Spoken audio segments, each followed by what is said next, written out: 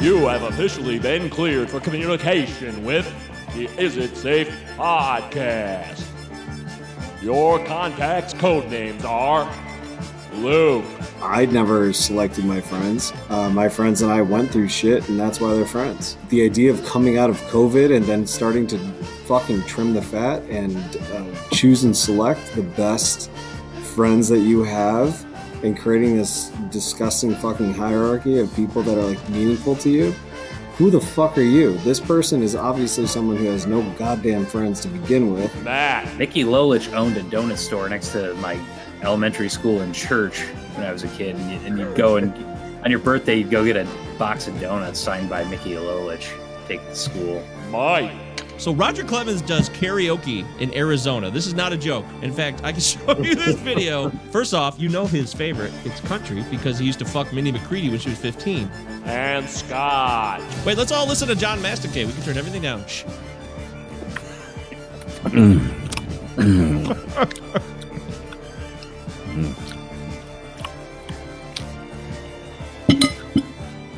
Yep, it's that time again. It's the Safe Podcast. You've been here before, you'll be here again. Maybe you'll never come back. Maybe you'll never even hear this. Does anyone hear this when we talk? I don't know, but we welcome in. It's Michael, Matt, Luke, Scott.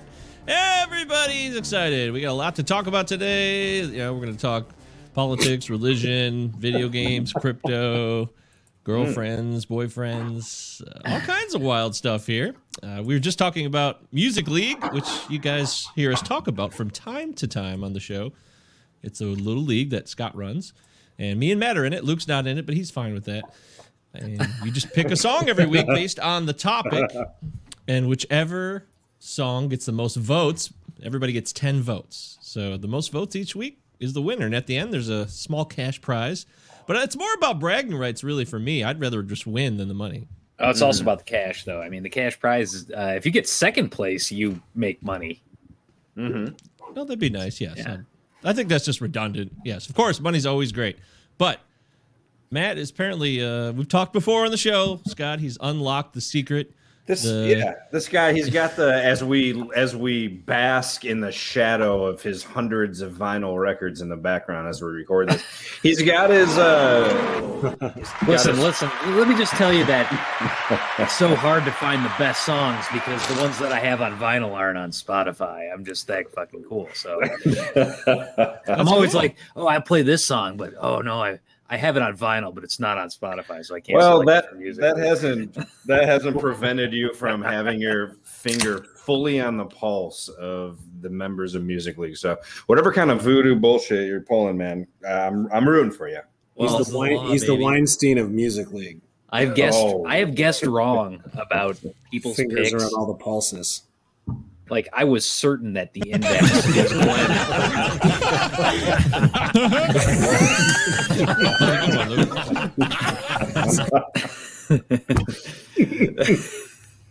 But yeah, you're the master, dude. I mean, I put in Bear versus Shark. The topic was local Michigan bands only. Bear versus Shark got 2 votes. It's fucking bullshit. Yeah, man, 2 votes, though. That's pretty impressive. Dude, here's my... What, 2 votes when there's 15 people with 10 votes? That's 150 votes? This was the hardest round ever to allocate points on.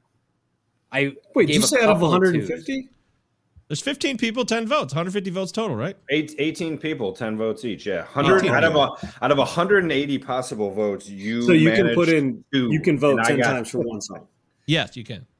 You can allocate your 10 votes. It's ranked voting. Ranked voting. Yeah. Woo. Woo. It is ranked choice voting. That's going on in New York as we speak. There. But yeah, that bothers me. Maybe I picked the wrong I picked the song called Michigan by Bear vs. Shark, which I thought would be a good one. Apropos, but it's not their best song. It's not their best song, but so if I'd picked the best song when I got 2 more votes, it wouldn't have mattered. I got smoked. Nobody cares. No, people don't like punk and emo. That's why it's specifically there's a punk and emo category in a couple weeks. Actually, I'm very glad I'm not involved in this league now. Oh. It just sounds like the most just pompous fucking it's anonymous. The whole thing is democratic and anonymous, which means people are often wrong. We're all gonna die. In the end, it's not gonna work out. So fuck it. Congratulations, Matt. Matt, you've been in this league and you have the experience. There should be a reward for an experiential Music League experience. So why not? The experience is the reward. The experience is the experience. Is that what? The reward is the experience. The experience is the reward, I would argue. Oh. But I was certain Stephanie's. No, that could have been a Michigan. That could have been a Michigan artist. I almost right played there. Madonna. I guess in hindsight, I should have. Yeah, Well- you got to sell out for the people, man. You know, I mean, Matt knows best. Yeah, people Wait, are so proud which about one being won? from So anywhere. what song won? What actually like rose to the top? Mike D won with Little Ann, which I was certain was Mike D. I knew that was Mike D. No, Crimson and Clover. Won. Crimson Crimson and Clover. Clover. Yeah, and actually, did you think I picked that, Scott? Because I've been so high on the. Yeah, you did. I didn't because you're a man of just steadfast integrity, and I didn't think you would play the same artist twice. I have that rule. It's a stupid rule, but I don't want to sit here and play my favorite band 7 times. Like that's dumb. You know, everyone's going to know it. So no, I didn't automatically assume that. Mike, can we get a little Crimson and Clover here? Oh yeah. Why? The long. Actually, version. Luke, I was thinking about your uncle. I was thinking about. No, that would have got 0 votes and it would have No. been a little depressing. So I'm glad. I mean, you the didn't. greatest drum break ever that your uncle was responsible for, and I just want to celebrate. That it is. Is that not the greatest drum break ever in a song? I'm biased, so Little TJ. I do like it, but it's biased. I will contend that Tommy James is actually the hardest psych ever recorded. It's AM gold, but it is hard psychedelia. Yeah, it's bubblegum AM, but it is LSD for sure. Niles, Michigan's own, right? Is it Niles? Yeah, Michiana, down there in Michiana. Released in November of '68. Fuck. I've heard this song 745,000 times, and I still like it. Yep. What? Shut up. Oh wait, Shut up. I can't play these and those at the same time. I'm trying to make That's you a- shut up. All right, that's a drop. I did not say that. Well, I remember this song as a kid. My dad had all these CDs that I'd play around with, and he had a bunch of these greatest hits of the 60s. That's how I discovered it, really. Sitting in floor in Detroit, 1993. It was fun. I also listened to John Philip Sousa in that same list, which is very strange. You're a grand old flag. Bum, bum, bum, bum, bum, bum, bum, bum, bum, bum, bum. Come on, who doesn't get a little bit excited? I hate America, and I'm kind of excited. Tommy James has an autobiography that I've been meaning to read, which is basically about how he was beholden to the mob Oh, yeah. and had Yes. to keep recording albums to like I think pay I off heard the that. mob. What, like I fucking heard Drew talk about Sinatra? that. I don't know. Wait, was it Sinatra? Who was the character based on in Godfather? It was Sinatra, right? Oh, maybe. Johnny Blue Eyes, or it wasn't. You know, it was like named like. What the hell was his fucking? But yeah, they had him perform for him, and he was constantly terrified. Yeah, that's probably not Frank Sinatra. I feel like it's someone else, but who knows? Maybe. Yeah, no, because Sinatra. It's some was other fucking guy. part of the mob. Yeah. There's something called Google, and I'll find out. He's an Italian entertainer, and he's based on somebody who's smaller time, but he is a real person. But Yeah, that little squeaky guitar. Tommy singer Fontaine. Al Martino. Oh yeah, Frank. Yeah. Johnny Fontaine is the character. He's inspired by Sinatra. Played by Al Martino. You know what? I'm glad this won. This was the best song. It's a great song. Of the I just bunch. wish Bear vs. Shark would get some more local love. I just feel like I thought this was people who were like It's never gonna work. dude. hipsters No. connected into the local scene, and they Tough were They're it. not like, cool yeah. hipsters. They're Toughest- yard sign hipsters. It's the toughest category because I'll make this argument any day of the week. Detroit and Michigan, like for pound, the best musical city in the world. That's completely biased, but I You mean, have- you have every some of the genre great represented. Music acts out of California were transplants in California, so you can't say they were born and bred. You know. well, and to So be yeah, fair, a so lot Michigan, yeah. lot of them in Detroit were too. I mean, you got a lot of people from the South. Like, they just dedicated Marvin Gaye Boulevard on West Outer All right, Drive. well, I was trying to help you. And he's from Maryland. Jesus Christ, But I guess this is completely destroyed that. my point is that everybody came here to make music, and there's just a great musical tradition in any genre. Yeah. From Barry Gordy to Bear versus Shark. Yeah. Barry to bear. And I found a couple of those songs. I'll tell you what. I'll tell you what, man. Look at that Of all the salad, live guys. shows, Look at that salad, Luke. Look at that salad right Look there. at that salad. Oh, this is gonna be fun watching you eat while trying to talk on this fucking mic. That's what I fucking do every salad. week in case you haven't Eat a Matt noticed. does it all the giant time. ass Yeah. salad. Look at that. Put Matt yourself does on better- mute every 5 seconds. Matt does a better job, though. He mutes while he eats and stuff. Yeah. But he knows the skills. Well done. Matt's done on this podcast at least 3 times. Yeah, but he's I done ate it right. Yeah, before. thanks for I ate keeping before. John alive. Wait, let's all listen to John Masticate. We can turn everything down. Shh. No, you can't get off he mute. muted You himself. gotta go off God mute. damn it. No, shh, shh. Listen. You listen closely. Closely.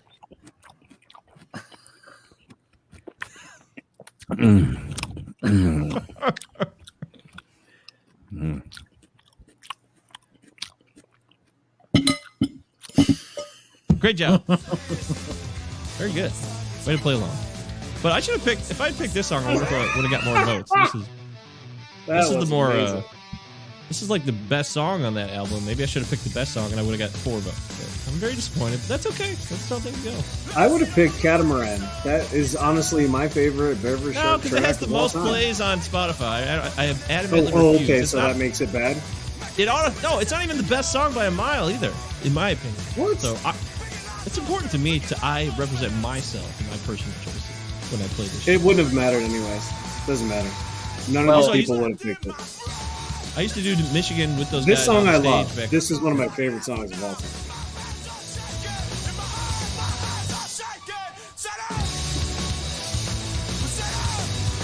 Yeah, it's a good guitar line. It's a lot of fun. I gotta say though, he is honestly like truly one of the best live performers I have ever seen. I have got to give him credit for that. I mean, He he gives is it his one all. of the greatest fucking live performers ever.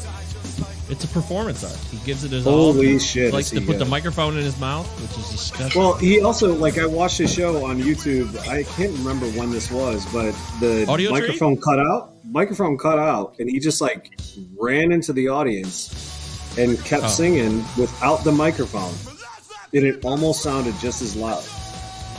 He's definitely a projector. And as a fellow Unbelievable. projector myself, I absolutely Unreal. respect that. Yes, you're a projector as well. We love projecting. It's fun. Good for Mark. That's awesome. Yeah. But Go ahead, no- project, everybody. Enough projecting though. Luke, we'd like to hear about your experience at the doctor today. Could you enlighten us? Ooh, baby.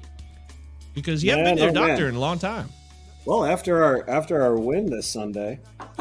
Oh, that's right. We haven't even are, talked about our yeah. game wrap Was that up. This is the 24 official. 24-17. Yeah, go ahead. Good do job, it. boys.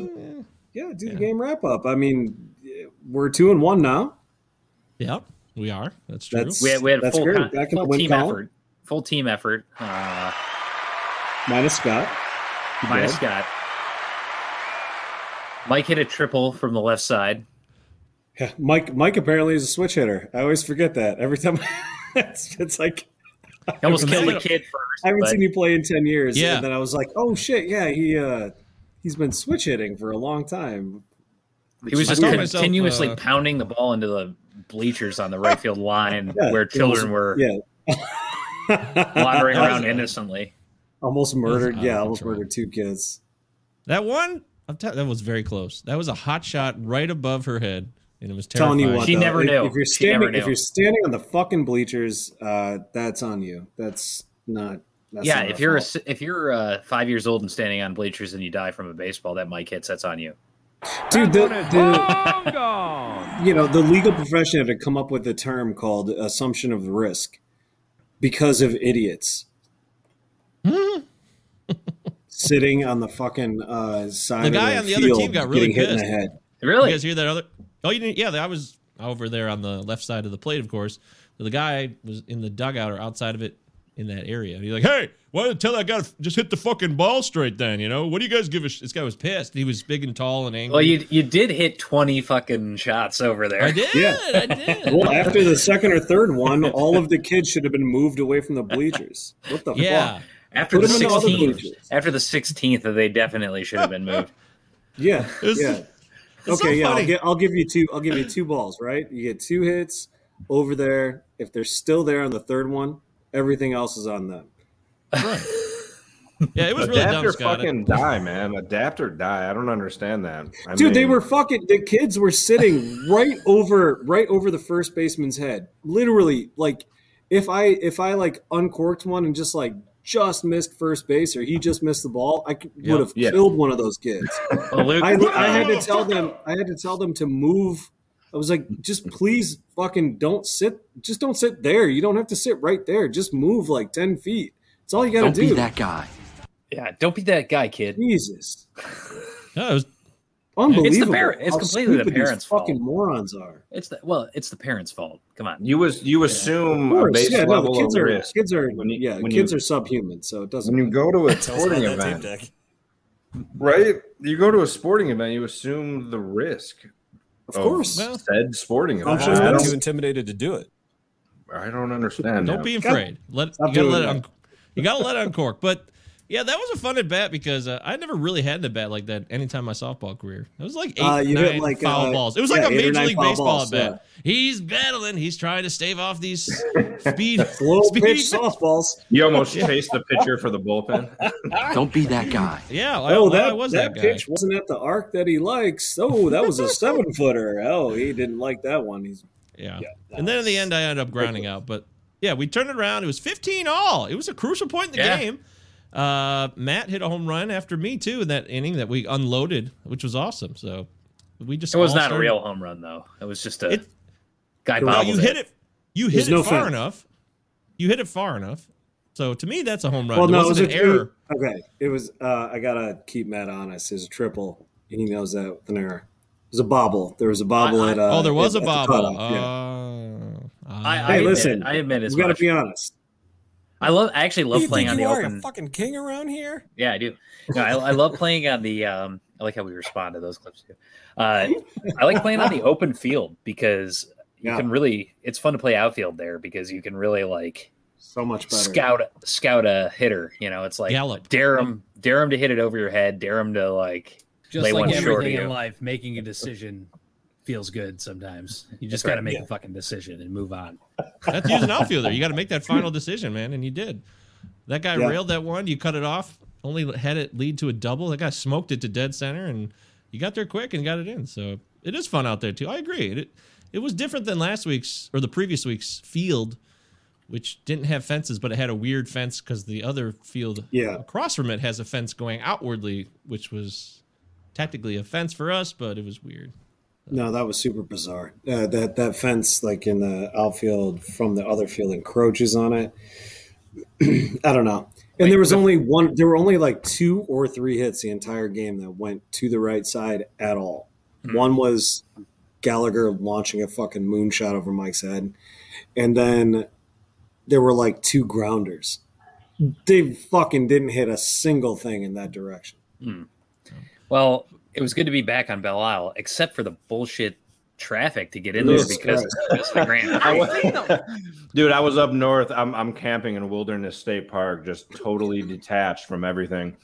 And I was actually laughing. I was sharing it with Stephanie, and You we know that were was like kind Trump of City. It is. It was Trump City. laughing. It is probably. We're Dude, laughing Wilderness at your rules, guys pain, kind of like, where's Yeah, it at? travails. I'm on. It's great. No, it sucks. I'm in gridlock traffic. Everything's awesome. Okay, I'm gonna be there in 5 hours. This shit sucks. I'm like sitting by a campfire eating fucking. Yeah, it's a beef Corona jerky or some shit. commercial. It's a fucking. You hear seagulls in the background and just hear waves, and you fucking flick a bottle cap. I miss it Well, though. Every I corner do. is called whiskey. I look forward to joining you guys with my questionable quad on Sunday afternoon. Questionable Luke's, quad. and Luke's questionable knee apparently. Dude, quads, this Oh, yeah. quad shit. I think it's fine, but all I know how to do is stretch it soak it in Tiger Balm and try to relax, which is I'm good at relaxing and I'm good at putting Tiger Balm on my quad. So you never have to unplug. You know, I think that's going to be perfect for you. Yeah, no, I went to I haven't had a primary care physician in a while. PCP. No way. So I've had a PCP in a while. It's been a minute, and it's been 6 fucking years. So I couldn't fucking walk. I was, I haven't done that much. It's not like I slammed my knee against something. Just kind of diving around for balls or whatever, running around the field, and then I had to go. I could not really move my knee, and the dude was like, he was like, all right, so what was your diagnosis before? I said, well, I've got bursitis, arthritis or whatever. And he goes, I don't know if I trust any other doctor. And I said, that's fine. I appreciate that honesty. He goes, I'm going to drain this. And I was like, are you sure? Can we just get like a cortisone shot? He goes, yeah, that's got to be drained. He goes, believe me, it's going to make a huge difference. And I have never gone through that process. It's totally fucking disgusting. But it is the most amazing thing ever. I mean, nobody knows this. Nobody knows the measurement, but he took 30 cc's of fluid out of my knee. And he said it was only half. And he was like, if I had a longer needle, I could have taken it all out, but I only had a short needle, which meant he had to jam the needle really, really hard into my joint. And he was moving it around, and he was like hitting a nerve, and I started like getting a flop sweat, and I was like, dude, I gotta fucking relax, and I just like flopped back. He was like, you're fine. He goes, oh, does this hurt? And I was like, yeah, it's hurting. It's hurting. Down what, motherfucker? He goes, well, I'm sorry about that. He kept going. That's the way people say, like, well, I'm sorry if I offended you. I'm sorry you feel that way. That's what he was saying. Yeah, I'm sorry you feel that way. And he just kept going. Oh my God, though, dude, I can walk again. It feels amazing. Absolutely amazing. And a ground ball into left field for a base hit. They're going to wave him in. I've got a referral to an orthopod, so we'll see what happens later. But arthroscopic surgery, party's over. Wah, wah, wah. I don't think I'm in surgery territory yet. I'll be doing that off season, by the way. I will never do surgery in the middle of the season. That sounds awful, man. God damn. What is that shit? I mean, if it's inevitable, it's inevitable. I'm just going to do it when I have to do it. What is the fluid? What is it? Water, basically. Really? Yeah. So water hurts? Your body is 70% water, right? So it's like when your cells are attacking inflammation and building up cushion for the inflamed area, it's just water. Sorry, how was your walking today? Okay, wait. So oh my God, terrible before the doctor's appointment. Has to do. What is it you're saying? Anyhow, terrible before the doctor's appointment. Amazing afterwards. Bottom lines. That's fantastic. I'm so happy for you. And you know what? You still played well Sunday. You would never would have known that you had a knee full of shit. So kudos to you, brother. Although, Michael. Luke, me and Luke had a discussion. I did have a couple of bad throws. Me and Luke had a discussion on the sidelines in between innings or when we were hitting, and we were talking about winning, how important winning was. And, you want to win. Sure did. Luke's like, I don't give a fuck. I don't really want to win. I want to play hard, give it all I got, which is commendable. That means we'll probably win if he plays hard and gives it all he got. But then there was a play late in the game there where Luke thought he had tagged a guy who came off the bag. Oh, yeah. Very much like he cared about winning a whole great deal. I was so hang on. You went so far to sell it that you walked off the field right. while everybody was still there, forcing the ump to try to force his hand for the third out call. But he would not have it. He would not have it. He just fucking trotted to the dugout. It was like... I was right, too. When I went back, the dude at second was like, you got me, dude.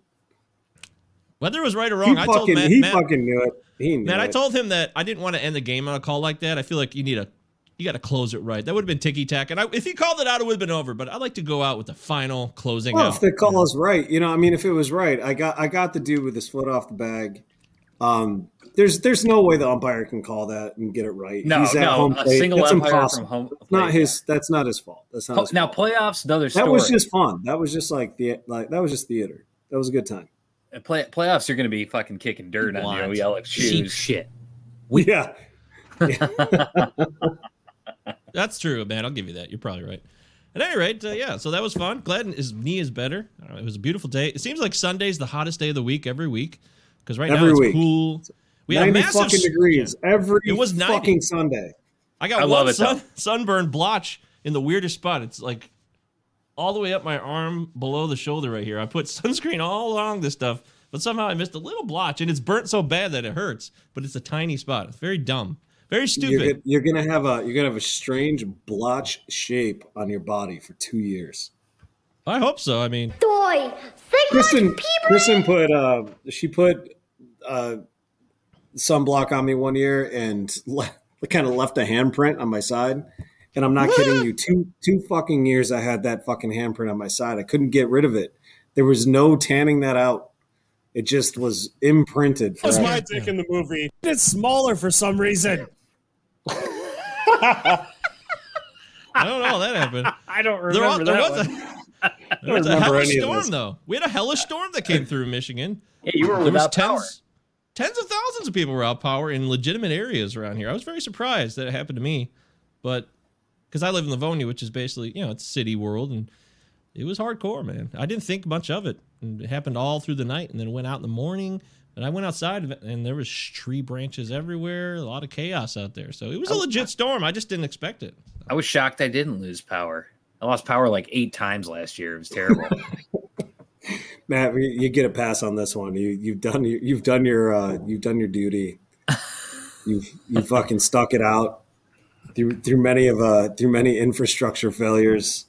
You've earned this one. I've lost like 2 fridge loads. It's terrible. Losing power for a long period of time. It sucks. Oh man, all that venison. All that venison no. I shot and killed up in Grayling.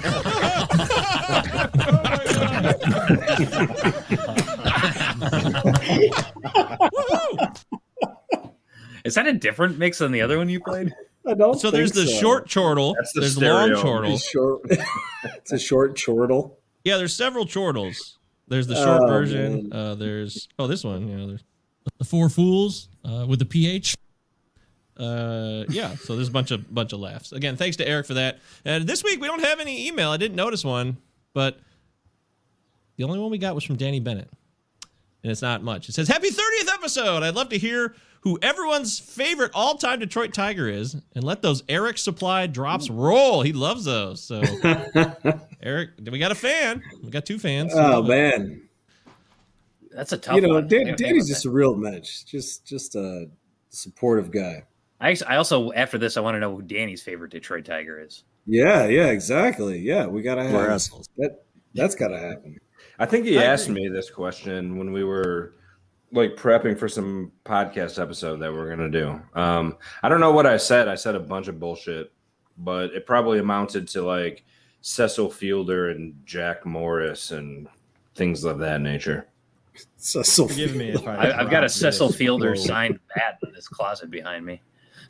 Really? That's sweet. I like Placido Polanco and his muscular head. Mickey Lolich owned a donut store next to my elementary school in church when I was a kid, and you'd go and on your birthday you'd go get a box of donuts signed by Mickey Lolich, take it to school. Did anybody call Chris Shelton yet? I mean, can we do that? I got him. I call him Shelton. I'll take some. April 2006 Shelton. It's all about banality. That's it. It is all about banality. I was a Travis Fryman fan. Oh yeah, he was great. But he went to Cleveland. It sucks that he went to Cleveland. It sucks that he went to Cleveland. It kind of ruined it for me. Travis Fryman was great, but not really a Tiger because he wasn't a Tiger long enough in my eyes. All right. How long Well, do you have to be okay. a So Tiger? here's okay. Outside of Kaline, which is, fan favorite forever. Greenberg has always been my favorite Tiger. Oh, the Jew, Hank Greenberg. Hammer and Hank. We weren't alive, man. I don't know if Hammer and Hank, man. And he stood there like that's not one of the constraints on this argument. Struck him out. Actually, Hammer and Hank is Hank Aaron, but Hank Greenberg, one of the greatest Jewish athletes of all time. He is fucking amazing. He was a Jewish trailblazer. Missed a couple years because of the war, which hurt his stat line. This is prime of his career. Prime of his career. That's why he got in the Hall still kind of later than he should, but whatever. He was recognized properly. Him and growing up when we were growing up in our age bracket, basically, you always heard about the best Tigers ever were, and this is what people said. I'm not saying it's accurate. It's just what people talked about as a youngster. Charlie Gehringer, Hank Greenberg, Ty Cobb. These were the greatest Tigers of all time growing up. Well, Ty Cobb is maybe the best baseball player ever. No, Mickey Mantle. Sorry. Ty did you see the? Ty Cobb's not modern era. Ty Cobb's not baseball. modern era, so it doesn't really compare. But it does compare. Mickey Mantle's the best. You guys know Baseball Reference. Ty Cobb's time, he would have destroyed him. We all know Baseball Reference here. Ty Cobb drank just as much as Mickey Mantle, and he didn't need some pussy ass liver transplant. Ty Cobb drank as much as Mickey Mantle and turned into a villainous psychopath and tried to kill people on the field. Who's a villainous psychopath? Mickey Mantle never had to actually murder people in order to play baseball. Come on. We all know the story about the bogus book written by Al Stump. That was so bogus. That's bogus. That book is completely No one knows what you're talking about, Al Stump. Yeah, that's the biography that the movie starring what's his name? Was based Tommy on. Lee Bones. Tommy Lee Jones. Tommy Lee Bones. Frequent appearance on this show, Tommy Lee. Wait, so what's the main fiction in that book? That he killed a guy. They killed him. No, I don't know if he made it all. I was just kidding. I was just kidding because the racist stuff. The murder. He wasn't racist. Not like that. Not a blatant racist. I mean, he was of his time, so I don't know. I'm not going to go there. I don't know. So he was a normal racist. He was just a fine. He was a good. No, it's fine. It's fine, really. Eric, did you get that one? Did you get that one, Eric? I gotta have that one. Fun He's piece a of normal trivia. racist. Scott, our friend Andy, lives in a home in Woodbridge that apparently was that Ty Cobb resided in. Yeah, when he was a player. Wow. Well, was he a good softball definitely. player? Yeah, good thing he wasn't on the team. Yeah. You're a lousy fucking softball player, Jack. I think. Okay, two things. Dude, So baseball. Greenberg hit 313 career, 331 home runs, 1,200 fucking RBIs. He was a 5-time All-Star, 2-time World Series champion, 2-time AL MVP, 2-time AL home run leader, 2-time AL RBI leader. Fucking unbelievable. Detroit Tigers, number 5. Right fielder? Retired. Well, he right fielder? By the way, I'm trying to mention, he's a first baseman and a left fielder. I want to mention I thought the he was a Negro Leagues. first baseman, yeah. So the Baseball Reference, that's where everybody goes for all these stats. Baseball Reference is a website. And they're incorporating the Negro Leagues as major leagues. It's a big announcement. Oh, yes. So. We talked about this in one of our very first episodes. I do want to go back to... No. That's different, though. That was a different subject, by the way. That was baseball making a decision. This is Baseball Reference making... Because Baseball Reference houses all these stats that we all go to. Wow. And they're going to make it... I don't know how it's incorporating, but you'll go in and you'll look at the all-time leaders, and players from the Negro Leagues will be in that same list as equals. Oh, that's cool. I'm glad they're in the database. My favorite Tiger, though, of the modern era was definitely Placido Polanco. Yeah. That just big-ass noggin. He just had that massive noggin. And just a head made of granite. He was my favorite hitter. He was such a slap hitter. Just like put it in play and make it happen. And he played a hell of a second base. He was an excellent second baseman. Something was going on with the Cardinals back then because Fernando Vina was also their second baseman before him, and he had a massive head too on this small body. Very weird. It's called human growth hormone. Yeah, maybe that's. It gives you lantern jaw and a large skeleton. Neither one of these guys could hit a home run though, so I don't know. But it's Placido would hit like 3 a year, but he put the ball in play. He didn't need to. He was batted 2, number 2 in the lineup, and then Miguel Cabrera comes in or whoever knocks you around. Magglio Ordonez. Carlos Guillen. Different discussion between favorite and best. I'm not talking best. I'm talking favorite. I don't remember Hank Greenberg. I wasn't around. So this is supposed to be in our lifetime. If we're talking lifetime, I got a different. Nobody said that. No one said I grew that. up idolizing a lot of players I didn't see play, because of their myth, their mystique. Favorite to me, and there's an inherently suggests that you had to have seen them play. I don't know. Am I wrong? Like favorite? I mean, my favorite Tiger couldn't have been, a person on the team before 1990. Are you just trying to make a case for Brandon Inge right now? Is that what I'm getting? Yes, that's what I was. I was like totally waiting for that. Ryan Raybum. This is just a circuitous Rayburn and Inge. Those are the two I was expecting. I was expecting Rayburn. Donnie Kelly, baby. Yeah, definitely. Yes, that's exactly what he's going. I don't understand that shit. Jack Morris is where he's going. I know. That's literally I know for sure. Jack Morris is trash. I love Jack Morris. I like Jack. I like that fucking gin blossom on his nose. Ooh, doctor. Hey, jealousy. Is that what he's got? Of course he does. He's from Minnesota. What do you expect? What do they do in the winter? Dude, what about fucking Lance Parrish? Love Lance. Come on. Chet Lemon. Wait, hold on. Scott, Chester Lemon. Scott, you didn't even get to it. Scott, you didn't get to your favorite. Honestly, Placido was probably. I thought. Okay. I You like did say Cecil. that. I just ignored it because I thought that was stupid. No, I like Tettleton and Everything is just here's one for you. The same and getting worse. And I know Mike's going to agree to this because of the mustache he wears, but Todd Jones, baby, Todd Jones. Oh TJ. yeah. Ooh. There's no Detroit reliever that and I like all the Detroit relievers suck except Mike Henneman. Paul Gibson was cool too. Well, it's funny that everybody hated what's his name, who was Todd actually Jones? awesome for like 2 years. Jose Valverde. Jose Valverde. Who else? Joe Todd Nathan. Jones, All of these Todd guys. Jones is the all-time leading closer for the Tigers. He's got the most saves of any closer in the Tigers organization. I saw that it's a dude. Proud, storied franchise.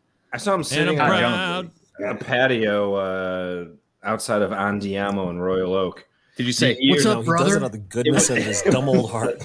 Dude, there's the bird too. Fuck, there's the bird. Wait a minute. So we got to pick somebody after the 90s. All right, pick someone after the 90s. Everybody. I will, as an aside, pick worst Tiger player death is Mark the Bird Fidrich. Mark Fidrich. Okay. Having a fucking. You know what? Norm Cash had a pretty bad death too. Oh, good God! This is not where this is going. He drunkenly fell off a dock and drowned in Lake Michigan. Like Dennis Wilson. That's the worst. Yeah, I think. Literally, that is Dennis Wilson. Well, we don't know if Munson? Dennis Wilson was drunk, but he was going for a bottle of alcohol. We have 99% certainty that Dennis Wilson was drunk. At like 10 in the morning. Phony opinion starts to petrify into a fact when X number of people believe it. Good call, John. You're right. That's true. I think that's the rule now. Whenever you walk away from the microphone, a drop plays. Yeah, that's a good call. I think a lot of people are actually dumb. Breaking news. Shocker. Growing up, my all-time favorite remains Lou Whitaker. It always has been, basically, if I really think about it. Always was. It was an easy call. That's the guy. My favorite Jehovah's Witness of all time. Oh, shit. Jesus Christ. And I like Prince. Prince is a close second. Another one Lou bites Whitaker. the dust. Oh, the Kingdom. Man, Lou, are you in the Kingdom? Are you going to be there? But yeah, that's why I wanted to learn to hit left-handed because I love Lou Whitaker so much. So I would go out in the backyard. Go ahead, finish that. I'd go out in the backyard and I'd play out a game. I was like 10 or 12, 13 years. 13. Jesus, so sad. It was true. And I would be the pitcher and the hitter, and I would be doing it off this weird sidewall that let the driveway stand up because our driveway was held up by these wall of wood. Very weird. You would think it was like a rock wall, except it was a wood wall, and I just throw a tennis ball off of there, and that's how I started doing that. It's good times. Yeah, and pretend to be Lou Whitaker. Yeah. And he signed my card. The only guy who ever sent a card back that I sent out and returned it signed, or at least someone did. It looked like that's pretty awesome. Cute. So here's a secondhand Lou Whitaker story. The drinkers who listen to this podcast will appreciate. So when Lou Whitaker was signed to the Tigers, he was not yet a Jehovah's Witness. So apparently he was a little bit more of a partying type. And a guy I know, he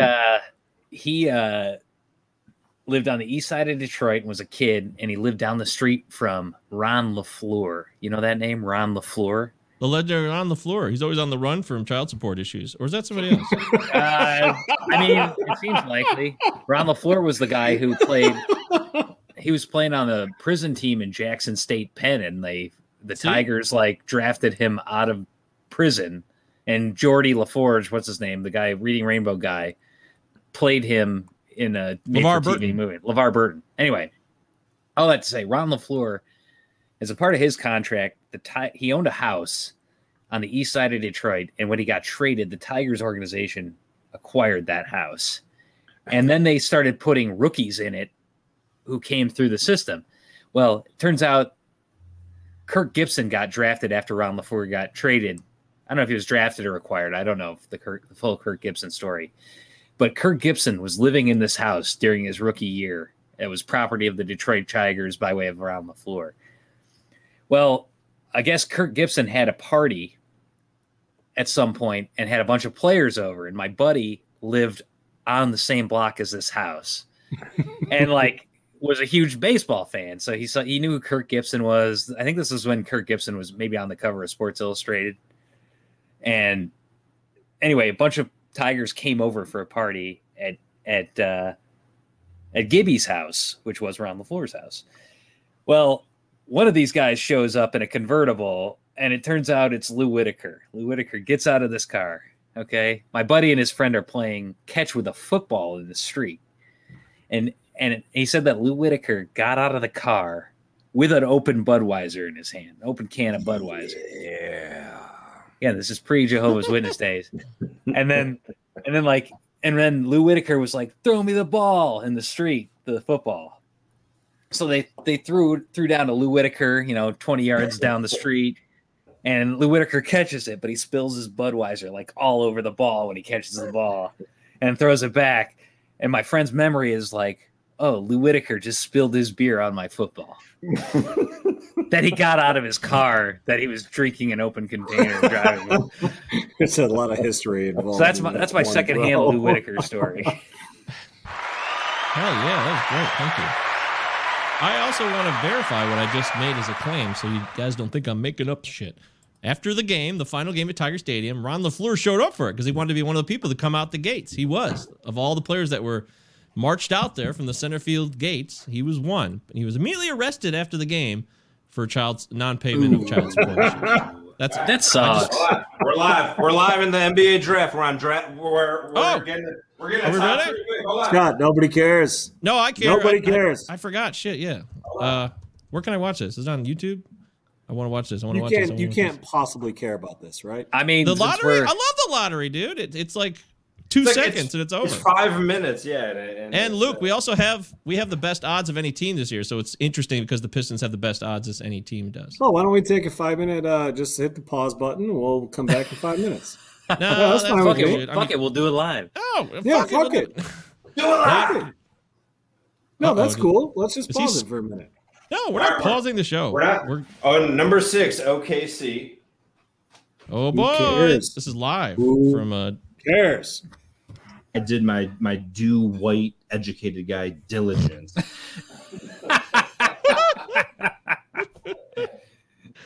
But yeah, Ron LaFleur really had a tough Dude, life. He was an all-star. This is terrible.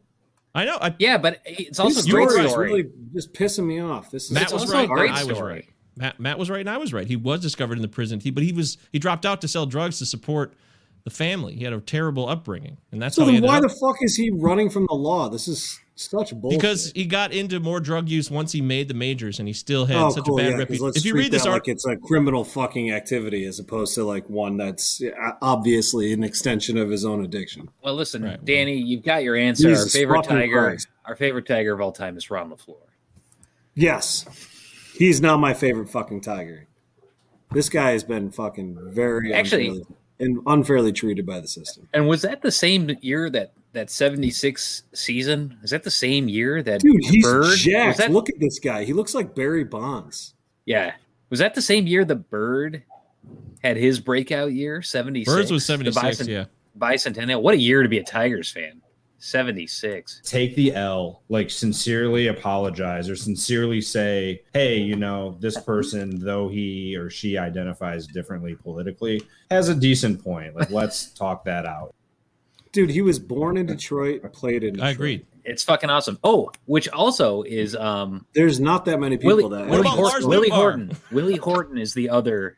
Born in Detroit, Northwestern High School. Yeah. Which Willie Horton are we talking about? Not the guy in that fucking political ad. You know who we're talking about. The Tigers. Okay, all right. Willie I was like, please, dear God, don't tell me. Willie the Wonder. Willie the Wonder. He's got a statue out in left center field. Right now, there's a guy at Comerica Park. Right now, there's a guy named Lars Nootbaar playing outfield for the Cardinals. He just scored a run. Lars Nootbaar. Yes, Lars Nootbaar. Nootbaar, N-O-O-T bar, Nootbaar. But yeah, That's the whole point of this was change your name. That is so stupid. Wow. Who's named Nootbaar? That's Lars. Guy named if you're Lars. going to go through the rigmarole of having conversations back and forth, discussing things you're interested in, all that stuff. Fucking Nootbaar, change your name. That sounded like an extension of the drop when you said that. Yeah, I'm kind of into the same nonsense. Well, yeah, so those are our favorite Tigers. I hope we answered that to the best of our ability, Danny. We kind of went Danny, off. we want to know yours. We want to know your favorite Tiger. Yeah, we only spent 25 minutes on that. Please let us know. Completely prompted fucking question. I got all these fucking notes here. Yeah, I got it has nothing to do with. Dude, did you use a typewriter? You're actually typing up the notes. You used a typewriter for those. I'm trying to get reps. Hey, I can tell. Trying to get reps. Yeah. Yeah, that's a typewriter. There are very few mistakes there. I'm impressed. Hey. The thing is, he said I took notes. I expected handwriting. He just showed us to do my educated white guy diligence. Holy shit. I remember my mom bought a Dude, word you're doing processor. diligence for all of us. That reminds me of the word processor. All of the notes. That's crazy. Hey. My mom bought the Smith Corona. It probably was a Smith Corona word processor. But it was digital. You know, it had a monitor that was connected to this base, and it was weird. It had orange screen. All the font and type on it on the screen was orange, and you could write and create stuff. But it wasn't really a computer. It was more than a typewriter, but less than a computer. And we used it for like 1 year until PCs were just universally in everyone's homes by like 1993. I think she bought it in like 91-ish. But I want to look it up, wonder what that looks like. Smith Corona word processors. Why aren't those cool? Why aren't people buying those now and trying to use word processors only? They probably are. Everything that doesn't technically work that well anymore is coming back. So just go for it. So Smith Coronas, man, those are going to be huge. Fuck Dell, fuck your HPs. Those don't work. Oh. So John, yeah, you have a bunch of notes. Is this what do you want to talk about exactly? Because I know somebody wanted to talk about today's bullshit, or we mentioned that tweet. It was a newsy day, it seemed like. But I mean, I don't know. I'm just trying to do, again, guys, I'm just trying to do the homework. Oh, Ethereum. I'm in the game. I bought Ethereum. That's one. I'm jealous that I'm not getting in at the same time as you because I got in way higher than you did. Yeah, I got in at every 17. time, man. Every time somebody mentions Ethereum, I think of Matt. I'm long haul. I'm long haul here. Though. You have no choice. I mean, Oh man, you're up 200. You're up 200. I have this real great strategy. Now listen, it's amazing. It's groundbreaking. What I'm gonna do, since Ethereum is a roller coaster, I'm gonna buy Ethereum. When it's $1,700, and I'm gonna sell it when it's $2,300. That's it. Okay. That's my whole. And then I'm gonna cash out and then take my $4,000 and then wait for it to get back down to 1,700. And if it never does, then that's cool. I'll take my. John, you're gonna take me, Matt, Mike, and your girlfriend off to a nice trip together. It'll be the 5 of us Just rent out the It's going to be a Schwitz. blast. Cancellation. Everybody come to the Schwitz. It's going to be a Schwitz off. It's going to be nice. Schwitz on me if Ethereum hits 3,000. Ooh, I'll book it. Let's book it. All right. I'm going to be. It needs to go higher than 3,000 for me to be treated to the was the Schwitz because original I got it threesome. too The high. Schwitz and Bath Boys. This was the original threesome. The Schwitz and Bath Boys. We are the Schwitzen Bath Boys. All right, nice. Yeah, we're at 1936 right now. I don't know this. Yeah, I don't know. I don't fucking know anything about crypto. Obviously, Well, you brought it up. Yeah, I did bring it up. It's now a I'm gonna fucking talk about roller it. coaster. Yeah, Now, we fuck got all that. If it's a fucking scam. It's all a scam. If everybody agrees that inflation is happening, and it is happening. It's not a mystery. It's not a secret. Things are probably going to get It's worse. only happening in certain types of consumer goods. It's not Dude, happening across the board. Don't be a fucking when it goes to a certain point, like a psycho about this. When it goes to a certain point, It can't though, because people have no buying power. So when the entire population has no buying power, it's going that's to not take true a at all. lot of stimulus. Wait, it's not true. Yeah, people. It's like Matt said. We're gonna buy shit no matter what. So people have to buy shit, and they will, even if they don't have money. Yeah, so a certain segment of the society Oh my God, is we got always it. We buying got the stuff. number That one. is, those are the people. The Detroit Pistons have the number one You know what? This is how the economy should be working too. We should Let's actually go be get doing Darko lottery just for the Milicic. economy. Is he available in this draft? Let's get Darko Milicic. Cunningham is a Detroit. This is awesome. Oh yeah, if we get Darko, man. Is We gotta Darko take out him there first. still? Can we get This is him the first again? time Can we ever. redraft? It's the first time ever the Detroit Pistons have had the number one. Dude, this is a chance. overall This is like a pick. chance for them to fuck up like the biggest pick that they've had forever, Since which is 70. what they did with Darko. Darko was It's a number exciting. 2 pick. The last time Yeah. the Pistons had the number 1 pick was 19 and 70. Wait, who was the number one pick when Darko went second? That was Because the Melo LeBron went third, year. right? His name's LeBron Melo James. went after Darko. That was the thing. That was LeBron the same year. LeBron James. Okay, that's fine. So Oh, who Mel- went number Melo three? went More after- Carmelo Melo Anthony, went after Dwayne Darko. Wade. Carmelo went 3. Carmelo went number 3. Wade, Anthony, James, Chris Wait a Bosh. second. Wait a second. Carmelo Anthony and LeBron James were in the same draft. Yeah. I believe. I guess so, Carmelo. I guess And Carmelo's Dwayne still Wade. in the league. All those Yeah, players. and Wade. That's right.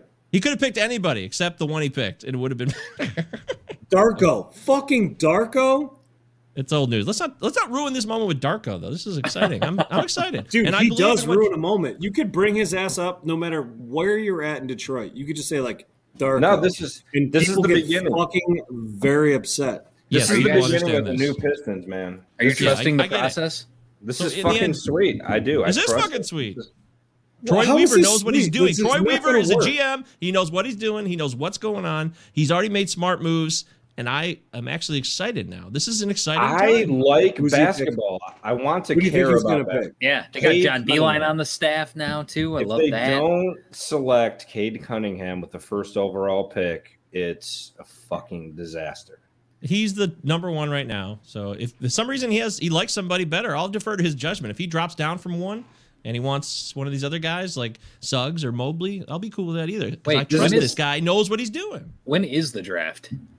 After the season, usually it's in the last week of June. End of But- July, I think, this year. But now that you're right, now that we're, I don't even know when the season will end because we're in the conference finals right now. It's late June, so probably end of July makes sense. I don't know. For sports, for Detroit sports, this is This is the exciting. biggest story in This is a Detroit big sports one. in 5 years. Because nothing cool ever happens on the court or the field. All the action on the field or park sucks. So this is exciting. So I'm Yeah, I'm I mean happy. seriously, what's the best moment in Detroit sports in the last 5 years?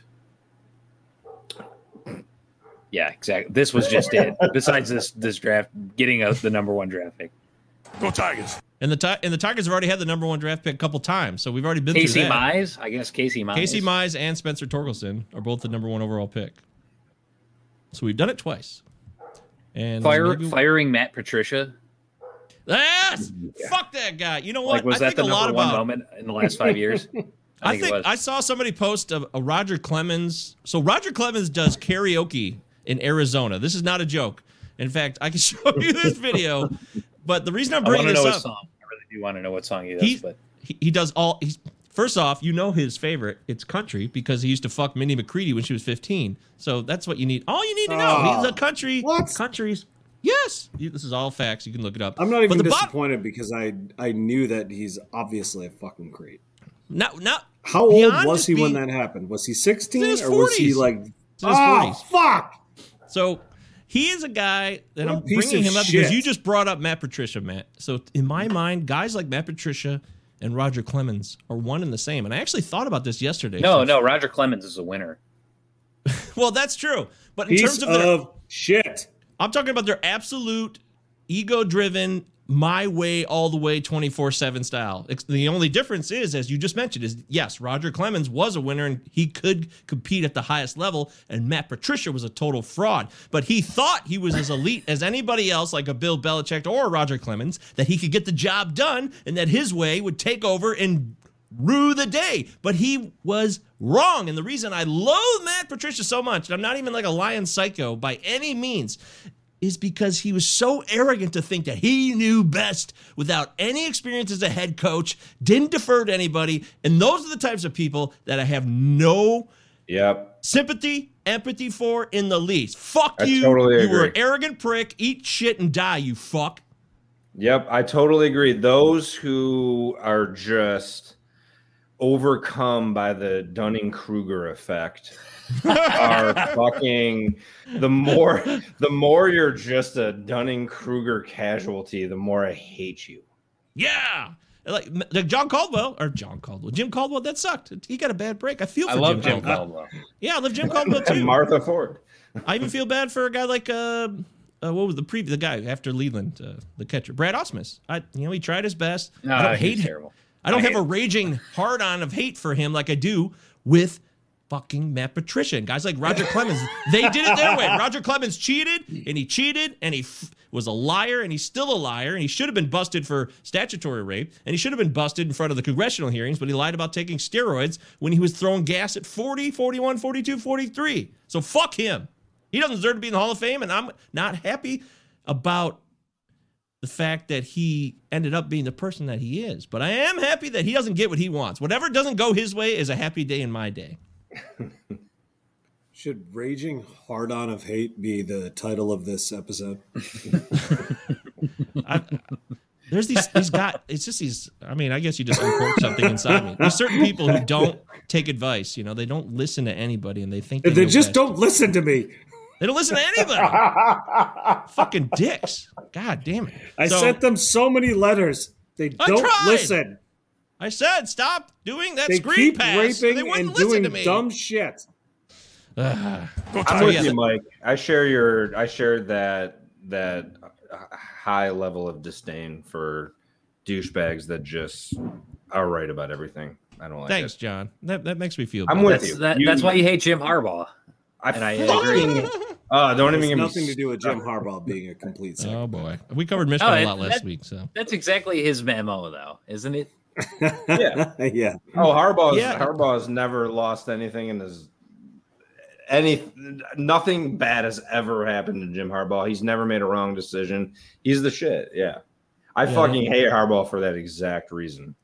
Well, people say you shouldn't get on people when they lose their jobs. Like, don't root for people to get fired. But there are exceptions. I don't mind when people are very rich to begin with and are hampering a program. I don't mind when people are justifiably fired. What am I supposed to? Am I supposed to care when someone justifiably loses their job? That doesn't make sense to me. Well, you're clearly not a union man here. Okay, this is a union town. So, so Scott, you wanted to talk about Matt. You popped that article, or what was it that was in you wanted to talk about? There's some things you guys wanted to cover, so we should. Well, the NCAA on the sports note, I just major Supreme Court decision going against the NCAA, which is a total fucking scam and you mean extractor. You mean the Supreme Court, right? Not the NCAA.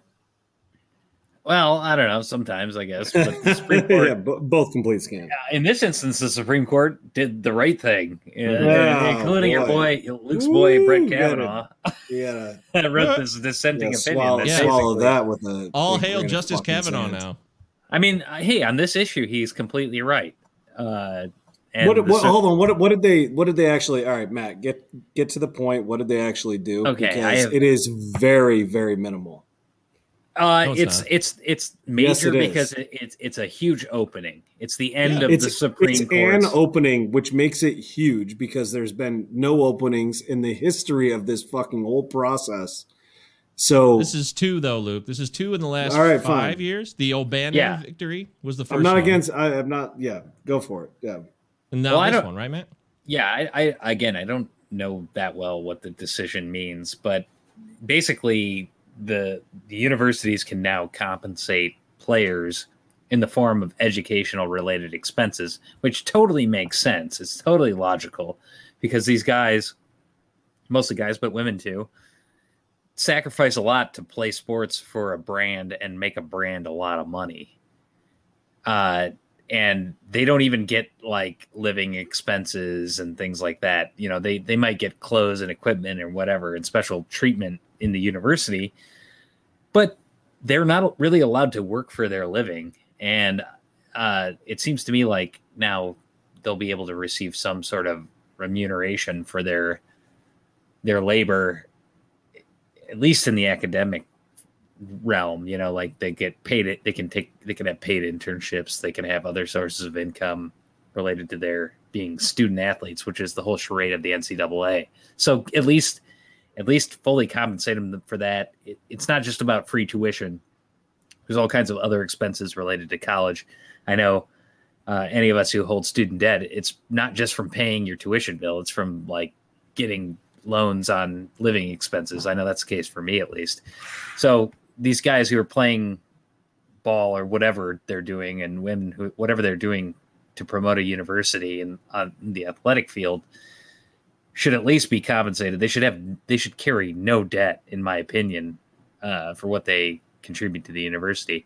And I think it's laid the groundwork for future conversations or future cases in which the universities should actually quit pretending like this is true amateurism and pay people for their time and effort and the risk that they're putting themselves, exposing themselves to as athletes, making a university a bunch of money. So, Luke, to quote your boy Kavanaugh, he says, and I agree with actually Matt. fine. Well, okay, so it's just real quick. This is what Kavanaugh says about this particular judgment.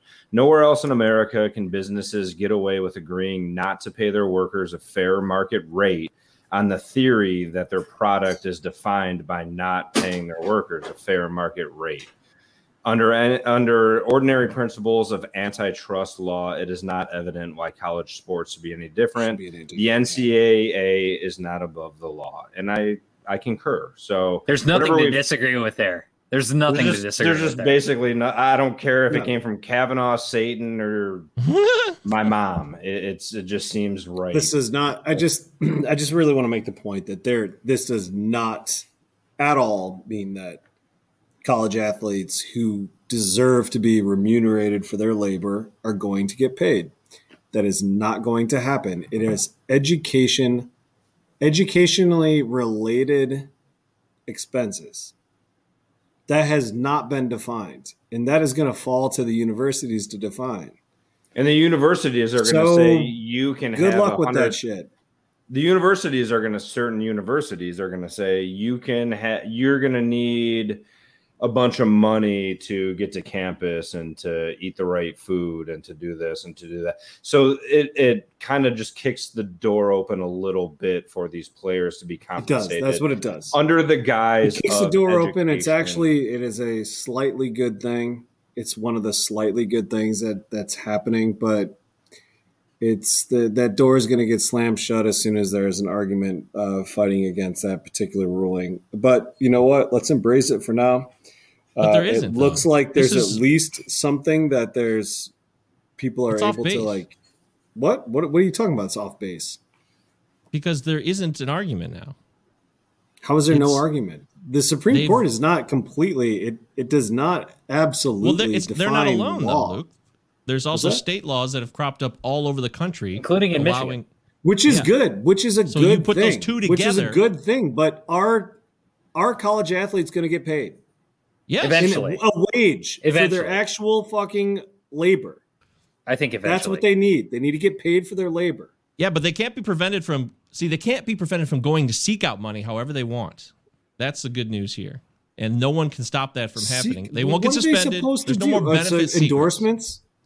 It could be endorsements. It could be just money that boosters give to them. They can have boosters don't have to hide. They go, here's 10 grand. Congratulations. Yeah, but it seems like everybody has to hide because they do need to go and find educational related, money as opposed to getting paid by like an entity that is completely above board and totally sanctioned by the federal government or whatever it is. Whatever this will kill the NCAA. That's the thing. Shit. So the NCAA it should will kill die. the NCAA. Fuck them. Yeah, it will, and then that'll change the structure. Will it kill college athletics? Completely fucking just no. You can call it college athletics. You always will, but there's money. There's billions of dollars. There always was. We all know that. So we'll just simplify it now. Trickle it down. Now, it's still going to be merit-based. The best of the best are going to get a lot more and all that stuff. So it's not like a universal equal rationing of money at all. And I'm not saying that. The best will get the most. And the others, they might get very little, but they'll still get something more eventually. But it's a matter of how will it play out. It's not a matter of will it happen. It's a matter of how is this going to play out over the next 2-3 years. So will the NFL start or the NBA start a truly competitive amateur league, or not amateur league, but like a semi-pro league or a what's the word I'm looking for? Yeah, you're right. You're like a junior league, a minor league, league, yeah, in which actually has real fan bases and turns out fans. Or does it make sense to keep it college because like people care about colleges? Too much tradition involved in all that stuff. It's going to be really, really hard to a lot of bullshit, which I think is bullshit. Hey, I'm intertwined in the fabric of my school, and my school cares about me. Fuck all that. You know what? But they got everyone locked in their grip. So don't you love it when you go to a fucking Michigan or Michigan State football game and you're part of all the pomp and circumstance, and like I love it when they always try out like the World War II veteran at halftime, and they're like, or whatever it is, like whatever like fucking hype shit they have. I love that flag. Shit. Yeah, but that's what college football is. It's about being a part of a tradition. These people were like the most attractive Trump supporters I'd ever seen. You can tell that one was recorded on a bad mic day, though. I'm sorry. I just cannot stand the sound of my voice. It's terrible. Mine is also terrible. Yeah, we all have terrible voices. It's fine. This is a pod of terrible voices. This is all because of this is all because of capitalism. That is literally it. That's true. The NCAA. That's absolutely correct. Yeah. I didn't even need to say that. Why did I even bother? You could just drop that shit. That's a great. Yeah, that really solves it all. All right. So we also wanted to cover something that you brought up, Scott. That podcast you listened to. I didn't even know what it was. I'm being a bad host here, but I know there's other things on the menu, and I want to make sure we got to some of them. Oh no, it was just something Luke sent out about. Oh, was it? Yeah. The one thing I know that I sent your loser out, friends. This is the Friendscape. Yeah, you were high on the Friendscape. Oh man, Friendscaping. God damn it.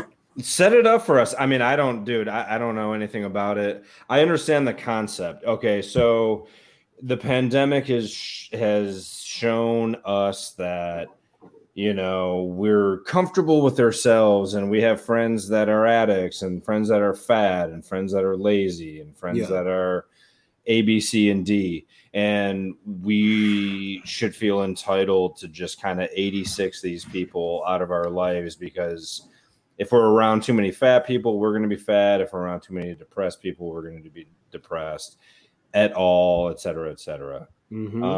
And basically, none of us should hang out with each other anymore. Mm-hmm. Yeah, which means everybody you're talking to about this article, you need to go get away from immediately. We got drinking, we've got unhealthy lifestyle, we've got depression. Whatever you want. So the podcast in question, I mean, got us cited is Citations Needed, and they did an amazing breakdown, a complete like full on hour and a half on this topic, and it's just something that cropped up in like the Times. I believe it was in the New York Times. Mm-hmm. This dipshit wrote a fucking article about how to get rid of your fat, lazy, and depressed friends, and it's just so grim and just sad that this person has got to declutter her own personal fucking social life, and I found that to be insane. And then I came across the pod Citations Needed, and I couldn't believe that they were talking about it because I had come across the article on my own, and I was like, "Oh, we got to talk about this in the pod." But then they did such a good job of breaking it down. They did a full pod dedicated to it.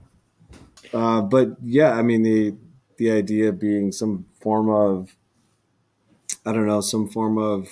eugenics, some form of kind of social eugenics, just like trimming off the fat. Selecting the best, clarifying for you your own social milieu in a way that is entirely fucking unnatural to somebody like me, because I'd never selected my friends. My friends and I went through shit, and that's why they're friends. And that's how that happens. The idea of coming out of COVID and then starting to fucking trim the fat and choose and select the best friends that you have, and creating this disgusting fucking hierarchy of people that are like meaningful to you. Who the fuck are you? This person is obviously someone who has no goddamn friends to begin with, and that's her fucking problem. Mm-hmm. I don't know. It was just it pissed me off so much. I sent you that. It was weird because I heard a full podcast on it, and they did a really, really good job of talking about it. So I don't want to actually like bite their style and steal their ideas, but that's a big part of it. But it's interesting. I mean, there were a lot of good points there, but my argument would be like, isn't this what all of us do anyway? I mean, is it a crime to choose our friends based on whatever the fuck criteria we want? I mean, I can handle my friends' alcoholism and depression and fatness. I mean, fatness is I don't know. Look at yourself, dude. Come on, stop looking right at me when you say that shit. The fact that you're looking right at my tile. I mean, Luke, you're 3 times fatter than all. Not all interested in that. You better drop 25 or you're out, brother. But yeah. I don't know. I guess it was crass. I don't choose my friends like that. I feel like my best friends have. I don't know. It's been very organic. We're friends. There's nothing. I don't think of it that calculatedly. But I'm not gonna ditch someone based on fatness or depression. But coming out of the pandemic, I guess it sort of, to me, it just begged the question: who do you care about? Who do you want to talk to? Whose phone calls are you answering? Who do you want to see? And it might be a little bit different than it was 2 years ago. And so that was my only point on the other side of it. And this idea that fat, depressed, and lazy people are beyond reproach. I didn't like that. I didn't like the idea that if you're fucking manically depressed and you take up 95% of the air in your dynamic with your friend, I don't like the idea that that's just the way it should be. Like, what the fuck happened to boundaries? So on the flip side of the coin, it was pretty gross, but on the flip side of the coin, it's like, I think it's all right to tell your friend, hey, you're kind of burning me out. Maybe you have to take, at what point does someone have to take responsibility for their shit? I mean, 3 bills. Mm-hmm. 3 bills. When you hit 3 bills, yeah, no, I mean, it is it comes down to the idea of kind of calling people based on their I don't know. It's not necessarily based on it's not necessarily based on the qualities of their character outside of the qualities of their character that you deem to be undesirable. Okay, so if somebody fucks you over, that's one thing. But if somebody is just doesn't have a quality you like, that's different. Like we said, fat, lazy, depressed, whatever it is. Dude, all of us Alcoholic. have qualities. Like all of us have unlikable. It's one thing to say. It's one thing to say, "Hey, buddy, we can't be friends anymore because you're an alcoholic." It's another thing to say, "We can't be friends anymore because your abuse of alcohol has led you to threw dirt at my house and you slashed my tires for no reason." That's different. That makes sense. That guy needs to go. But somebody who's just an alcoholic, that is somebody you're discriminating against based on their own status, as an addict. I think you can ditch an alcoholic friend, and I say this, as a member of that category, but I think you can ditch an alcoholic friend if that friend isn't available to you. If sure, but that is the thing. It's like they're not being a friend. Yeah, exactly. There's a reason they're not being a friend. They're not there. Whatever it is. But this article, the original article, the New York Times article was literally saying like, okay, if you're around alcoholics, you're going to be more alcoholic. If you're around people who are depressed, you're going to be more depressed, et cetera, et cetera, et cetera. Like depression is a clinical category. So you're not necessarily going to be depressed if you're around depressed people. Also, why would you fucking turn your back on depressed people that probably need your help? And if they are friends of yours, maybe that is an important union. Maybe that's an important friendship that you should actually foster and facilitate as opposed to turning back on. It makes me think, too, that the view of friendship, that it should be somehow optimized or like an algorithm where you just have the most optimal friendships that don't demand anything of you. I mean, part of being a friend is helping somebody you care about through difficult times. It's not just about being with people who are like, oh, this is fucking easy and we're going to be coasting along as friends. Just two guys riding in first class together, like that's what you're talking about.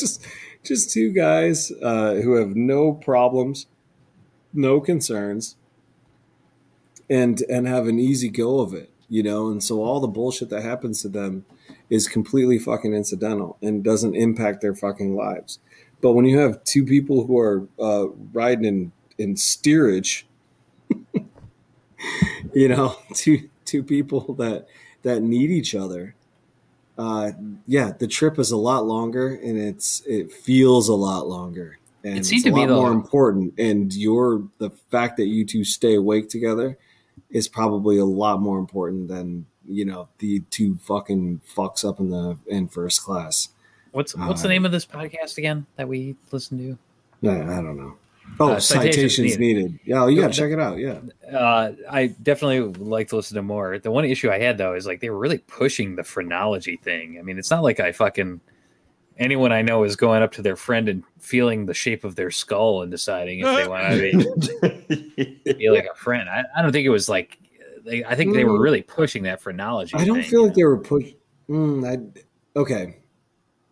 I'd have to listen back to it. I don't feel like they were pushing the phrenology. Or they have a different definition of phrenology than I have. They did discuss it. Yeah.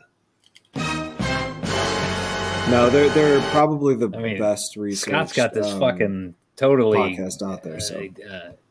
Totally Neanderthal fucking skull that I just Dude, I have a peanut head. I'm surprised I have any friends with a 7 3/8 cap. The 3 dimples. 7 3/8 not bad. It might even be 7 1/4. I think my head. I think I'm 7 5/8. Yeah, Matt, you're definitely a 7 5/8. You got a. I'm 7 5/8. You got a big noggin.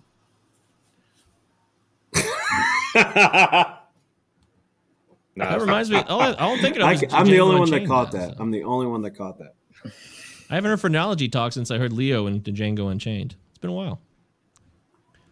Great. Should we get into it? Do you guys want to talk about phrenology? Let's do it. Okay. No. Who's got Through the eyes of Kelvin? Which skulls make the best brands? Yeah. So, don't ditch your friends. Don't be dick. Fuck all that. It's fucking stupid. Well, I will say this though. It just seems to be a common idea that's kind of like rip rolling through the lib circles. People that love to call the fucking detritus in their lives clutter. It's all of a sudden it's friends. It's a stupid article, but I would just say that we all sometimes move. We outgrow friends. And there are friends that we have who are you friendly forget. with, and we've had they lead you down a bad path or vice versa. That's a real thing, Like I have friends who my relationship with them is like doing things I don't want to do all the time. Don't talk about my enablism that way, man. There's it's okay once a month at the Schwitz, but I mean, there's bad path, there's negative influence. There are all these like qualifiers, but this person in this article is literally talking about like culling your group down to like 3 or 4 people because that's all someone can handle. And I would never say fatness would be a category that I would judge someone on. Jesus Christ! Also, you hang out with somebody who's heavier, you're automatically just going to assume that they're worse than you. And no, I always feel better about myself if I when hang I'm with out somebody with them, heavier than me. I feel great. Exactly. There you go. See, yeah. I mean, honestly, you hang out with somebody who's heavier or somebody who's got a massive eating disorder, super skinny. Why does that matter to you at all? Like, what the fuck does that matter to you? Well, it's 2021. We're having these conversations in 2021. All this leads me to believe is that we are again very shallow on the evolutionary arc. We're like we're in phase 2 of evolution, and there are 1,000 phases to go. If that's how we're choosing our friends, we just started the book. All right, what else you got notes on, Scott? Christ. I got notes on the first openly gay NFL player. I've got notes Carl on Nassib. I've got notes on what does Joe Manchin want. I've got notes on Biden saying, what if we meddled in elections? Ooh. I've got notes on Proposition 22. Mike, that most dangerous law ever thing was pretty cool. So I totally forgot about that. That was really interesting. Mike seems excited about that. Go with that one. Go with whatever Mike seemed most excited about. His eyes lit up. It's something that we all talk about. So Uber won the victory. Uber, Lyft, all the drive scum in California got the prop passed. That allows them to make sure there's no worker rights. I can't believe they won. Yeah, they outspent them. That was it. So, and drivers got freaked out. They got paranoid. I saw it was the Gravel Institute on YouTube. Yes, great video Gravel if you want to Institute, learn more about it. So check that out. That's where I learned about it. The Gravel Institute, Prop 22. What happened? Same old shit. Is it Mike Gravel? Is it? The guy who had the really weird campaign ads? I don't remember. Hold on a second. It's just the Gravel. First time I heard of it, I watched David Cross talk about random shit, and I was like, "Oh, is this a joke? Is this real?" But it's real. So yeah, it is. It is based on its founder, Mike Gravel. But I've been seeing these ads on YouTube, of course. Uber is talking about the $250 million stimulus that Uber, that's their joke. Again, I talked about this before. Little Caesars adopts Big Pizza as their moniker so they can absorb the zeitgeist into their own bullshit corporate scumbaggy way. And now Uber's doing that in these 6-second quick hitters on YouTube. $250 million stimulus. Make $31 an hour. What a load of shit! Got such a load of shit! You have to find out for yourself. Please don't find out for yourself. Just listen to me. I Promise, you're not going to make $31 an hour on the regular. Could you do it 1 hour out of 50? Yes, it is possible. That's true. So I don't know how they qualify that in their little disclaimers below. But this $250 million stimulus brought to you by Uber, which gives you nothing, offers nobody nothing, anything. Nothing is offered. So that fact that Prop 22 got smoked, it was pretty decisive. Wasn't it like 59-41, Scott? I believe something like the percentages. Yeah, it passed 59-41. And the thing about it is that it again, it's just it's like the way that the ad campaign worked and the way that they were like force messaging, like Uber and Lyft and DoorDash and Voice Shipped and all. They were just like forcing their employees to, you know, agree with Prop 22 before they logged into work. Before they logged into work, like so, it's not even like commercials. They can't even use the app unless they check out what Uber's saying. It's like about Prop old 22. school union busting techniques, next level, just like Amazon kind of did, right? Except they were using phone calls and text messages. I mean, but there's a 3 million person difference in voter, and I bet a lot of those people are not drivers. I think labor needs to do a better job of explaining why these things matter for all workers. And I know the big companies have the power here, you know, like Uber and Lyft. They can put money behind these campaigns, and yeah, drivers are certainly an important segment of the voting population, but we just got to do a better job of convincing people of progressive measures. And I think we have in other states, like in Florida, where they've like re-enfranchised ex-cons, you know, the vote. It's amazing. The thing that I took out of it was how effective an ad campaign from a corporation can be on the masses. It's like, these transmissions, Uber, Lyft, and I don't know what it was, Mike, DoorDash or Instacart or, you know, all these gig economy giants spend $200 million plus on an ad campaign. And people, this is where media literacy comes in, you know. It's amazing that an ad, to me, as an ad, not that I'm in the advertising game, but that is my major for better or worse.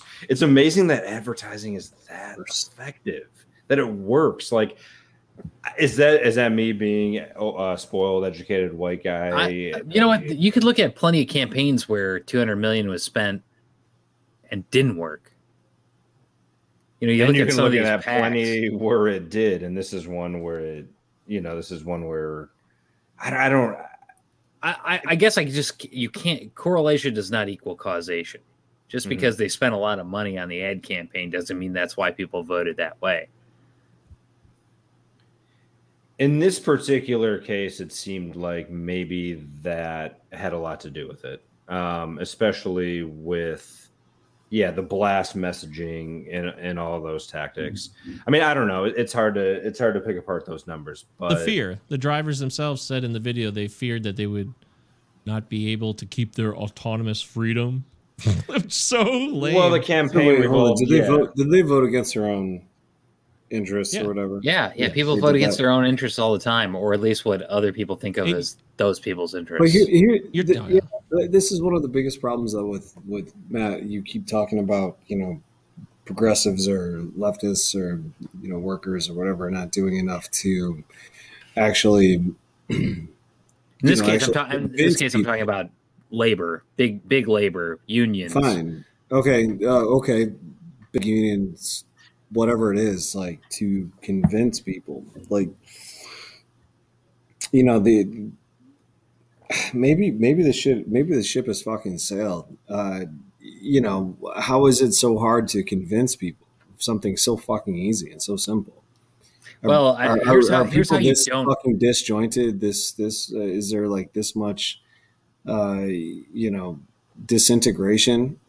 There's no sense of community. There is no coalition. There's just nothing. There's nothing but like fucking consumerism and entertainment.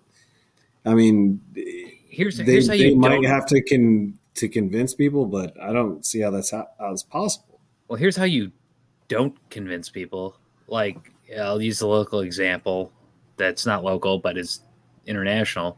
United Auto Workers, 3 of the last 4 presidents of United Auto Workers are in fucking prison. Well, actually, I don't know. I actually don't know if that's a true stat, but I shouldn't be laughing, but that's hilarious. There's been major corruption exposed in the United Auto Workers and in big labor.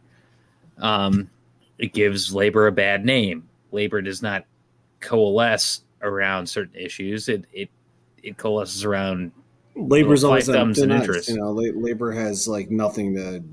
They've got. There is no margin for error for labor. When it comes to capitalism, there's, you know, nothing but, if you're looking at, if this was like a poll, you would say like, oh, the margin for error is 50-50. You know, well, when it comes to labor, the margin for error is 0-0. I think just labor does a poor job of making its case to the general public. Everybody should realize that union rights absolutely fucking indoctrinated and has no fucking ability to understand what they're talking about. When you have a plebiscite in California, those people don't know what the fuck they're talking about. They're voting on yes or no on an issue, A or B, 1 or 2, and they don't care. They're voting on a gut instinct, and it's Matt, I'm sorry. I think what I'm getting at is that, you know, it really is more of a like modern media thing. You know, I hate the term mainstream media, but honestly, this is a mainstream media thing. Media is such an important part of the story in discussion of any type of labor mentality. Like, forget the fucking issues. Just the idea, just the approach to economic issues from a labor perspective, from a left perspective, that's completely gone. So yeah, you're right. I mean, the movements need to communicate better, but if the primary communication device, which is the fucking media, which stands in the middle of all that, isn't like funneling the information from one to the other, then we've got a real fucking problem. And we've always had a real fucking problem. We've had a biggest fucking problem since the 80s. And it's not going anywhere. But I don't think the we national really know media where we're headed. I don't think the national media is the primary device for communicating these ideas. It starts at a local level. We talked about this on a previous show where, like, why did the UAW vote fail in... Boy, where was that last vote that we discussed? We talked about the UAW's failed tactics and how they like tried to make it a social media campaign rather than a door knocking campaign, a door to door campaign. Like, labor, in a sense, is like lazy about this stuff. They're not winning the hearts and minds of their immediate constituents, let alone and you got to start there before you go to the broader public, and then you go to the broader public. Like, we all need to recognize why we have Labor Day, why we get a day off in the summer, why unions matter to us, why base wages are set where they are, and they don't go lower than that. You know, people need to understand what labor has contributed in this country and what it can give them. And I think it's failed time and again in recent years. And I'm not saying that this is not to forgive those who are opposing this, who are opposing Prop 22, which was defeated so handily. But it was everywhere. Just tossing infinite, just tossing some idiot's lunch off his fucking table, just fucking wham. But we got to do a better job of convincing people. Similar to how there was a campaign in Michigan to voters, not politicians. It had great messaging. It was about ending gerrymandering in Michigan. And we have now an independent redistricting council because I think the messaging was fucking right. Like, they nailed it. It was not a partisan issue. It was like a simple thing that people could wrap their heads around. Like, we, the people, should decide what our voting districts should be. And I think with the Prop 22, it's the same thing. It's like people need to understand what collective bargaining means. And the burden is on those who are arguing for it to explain how that's of value.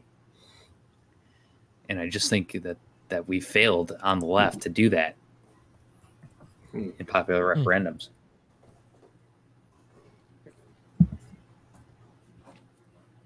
Sorry, that's really boring shit. No, I concur. No, I love it. I was having a blast. I don't do things that you're criticizing other people for doing. That was a solid rundown. I've always been too intimidated to do it. I mean, we fucked up in Michigan. We became a right to work state a few years ago. I can't remember what year that was, but we had a popular referendum on that. 2006? Sounds right. Sounds right. Was that the year the affirmative action thing passed? No, it was after that. It was after 2008. action. 2008. Yeah. It was Rick Snyder. Rick Snyder was the governor at the time. Hey, we missed you. Oh, it was 2013. 2013. Are you kidding me? God. Not that long ago. After all the bullshit that happened with the fucking great disaster in 2008, and then people said, hey, we need to be right to work. That'll help us. Oh, people, I wish I could help you out there, but I can't. I can't do it for you. Nobody can. I don't know why you fall for messaging from massive corporations that have never had your interest in mind since day one of the foundation of this company. I don't get it. It's just amazing. I'll never get it. And you know what? I don't even know if I care to get it because you only got like 25 years left, 30 years maybe if things go right. 40 if things really go well. And I got other shit to do. I can't try to change the hearts and minds of people who just do not understand this message after I've been on this planet for 40 fucking years. It's sad. Makes me sad. You have a very dark view of your lifespan. I think you've got 50 years left. I believe in modern medicine. Dude, that's a dark view of the lifespan. Fuck, you got 50 more years? That'd be amazing. I would love that, man. I'd like to be snuffed out, not faded away. 50 Leanne always more years? I haven't even hit 50 yet. If I had 50 more fucking years, holy shit. I don't look at it like that, Luke. I think every day is precious. Sorry. Yeah, every day is fucking precious, especially when you're fucking, shaking in a wheelchair and somebody's like dropping you down a staircase. We're gonna play as good as we played last Sunday when we're 80 on the softball team. We'll all still be on the team. No, and I will. Killing it. I will still be killing it. You'll just be getting knees drained between innings, and you'll be fine. Yeah. I'll walk around. Yeah, I'll walk around. Matt's belief in modern medicine. Syringe just punched into my knee it'll just have a hole in it. By 2045, Belle Isle will have on-site drainage for knees, all kinds of amazing, like an Idiocracy, except it'll be done better because we're doing things better as the society continues to push forward. Are we? Yeah, it's all bullshit. But yeah, right, Matt. I would love to. They're saying that people could be cruising up to 120 in lifespan, but it seems like a big jump. It seems like we kind of got stuck here. Seems like a real big jump. I told my grandma when everything hits the fucking skids and nobody has any resources to survive. And health insurance is a disaster world. Alcoholism fucking just skyrockets. Fucking people are eating fast food nonstop. There's literally no fucking safety net. So yeah, I don't know how people are going to be living till they're 120. Well, it makes no goddamn fucking sense. The lifespan in 1921, 100 years ago. Yes. Jesus, this is a Pinker argument. Was fucking 40 years. Let me pull out Pinker. Hold on. I was telling my grandpa. I'm gonna Google Pinker real quick, just to make sure I've got the actual talking point that you're gonna come up with. My grandpa, when he was born in 1930, whatever, the lifespan couldn't have been over 50 years old, and that dude has never exercised a day in his life since he got out of the Marine Corps. In like 1958, and he's still doing pretty okay. Because he's either a real man, well, that's part of it, or he's a true anomaly. No, but I mean, like he's got modern medicine. Lifespan has increased significantly. Oh shit! Huh. Who is this, Matt? Grandfather? Joe Kowalski. Granddaddy Kowalski. Survived COVID. Pops. Yeah. Survived COVID. Seriously? It's Pops? Hell yeah. Yeah. Wow. By the way, I have to tell you, I was really impressed with your skills.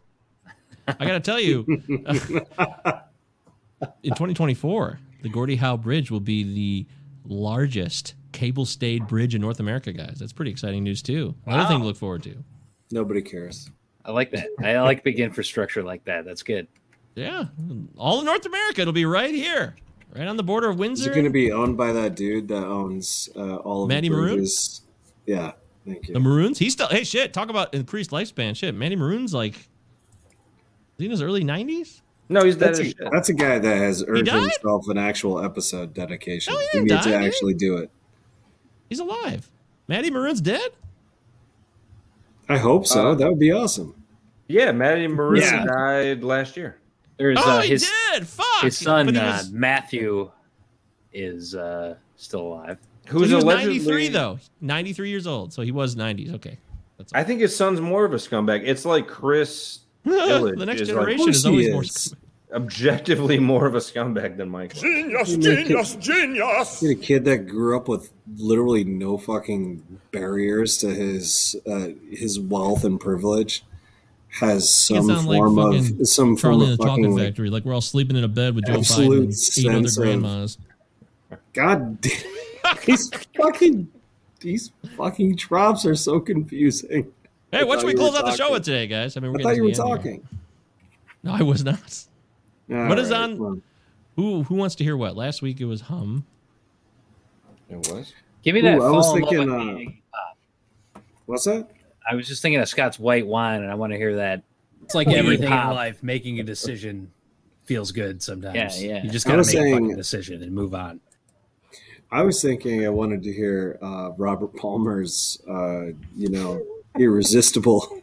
Simply Irresistible. I do love Robert Palmer. Irresistible. Wow. Dude, that shit is amazing, man. It's like postmodern, like, genius. He just leans into that shit. He has so many cognates for that word. I don't even know if cognate is the right. No, I don't think cognate is the right word.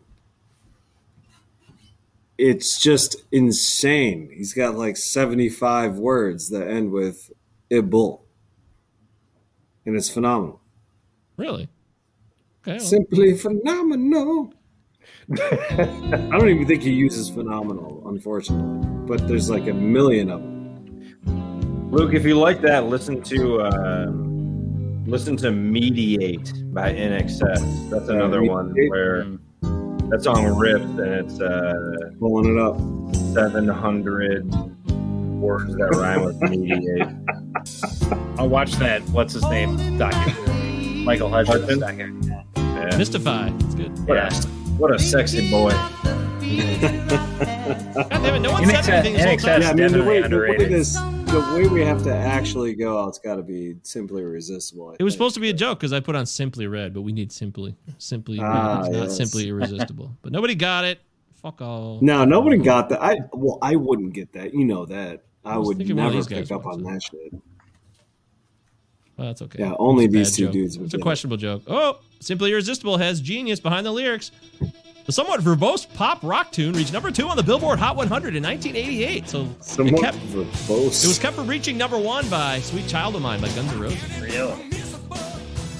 So there you go. That's a little fun fact. You guys have seen this video, correct? Well, I think everyone thinks of the models with the tight black see-through she might as well face it. You're addicted to love is the big one. That's the video I think of with the red lipstick and the white pale faces. Wait, well, hold on. What? Yes, of course. So you don't like the video? No, this video does not ring a bell like the Addicted to Love video for me.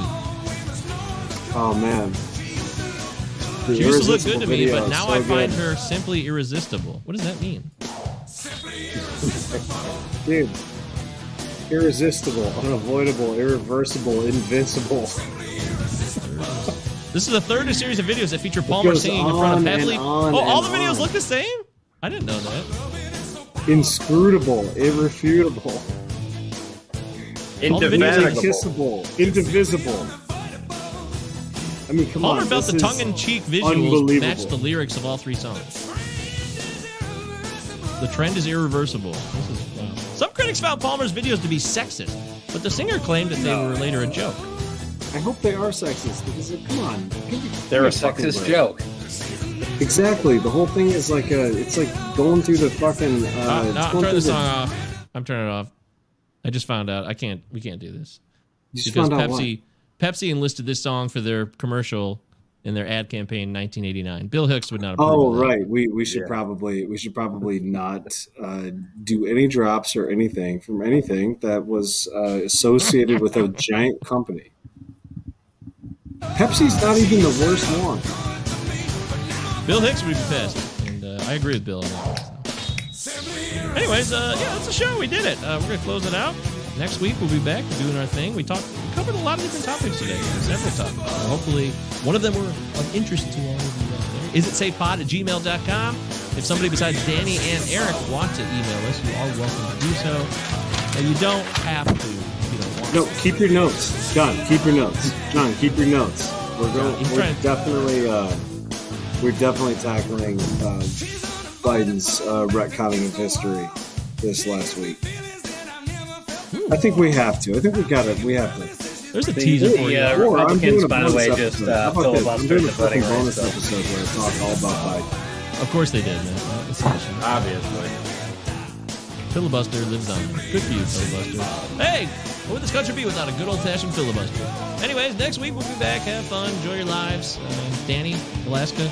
Danny! Hope you find some darkness. I know it's light like all day and night, so I don't know how you fucking sleep right now. Pretty fucking wild, but make do. Bye. Bye, Danny.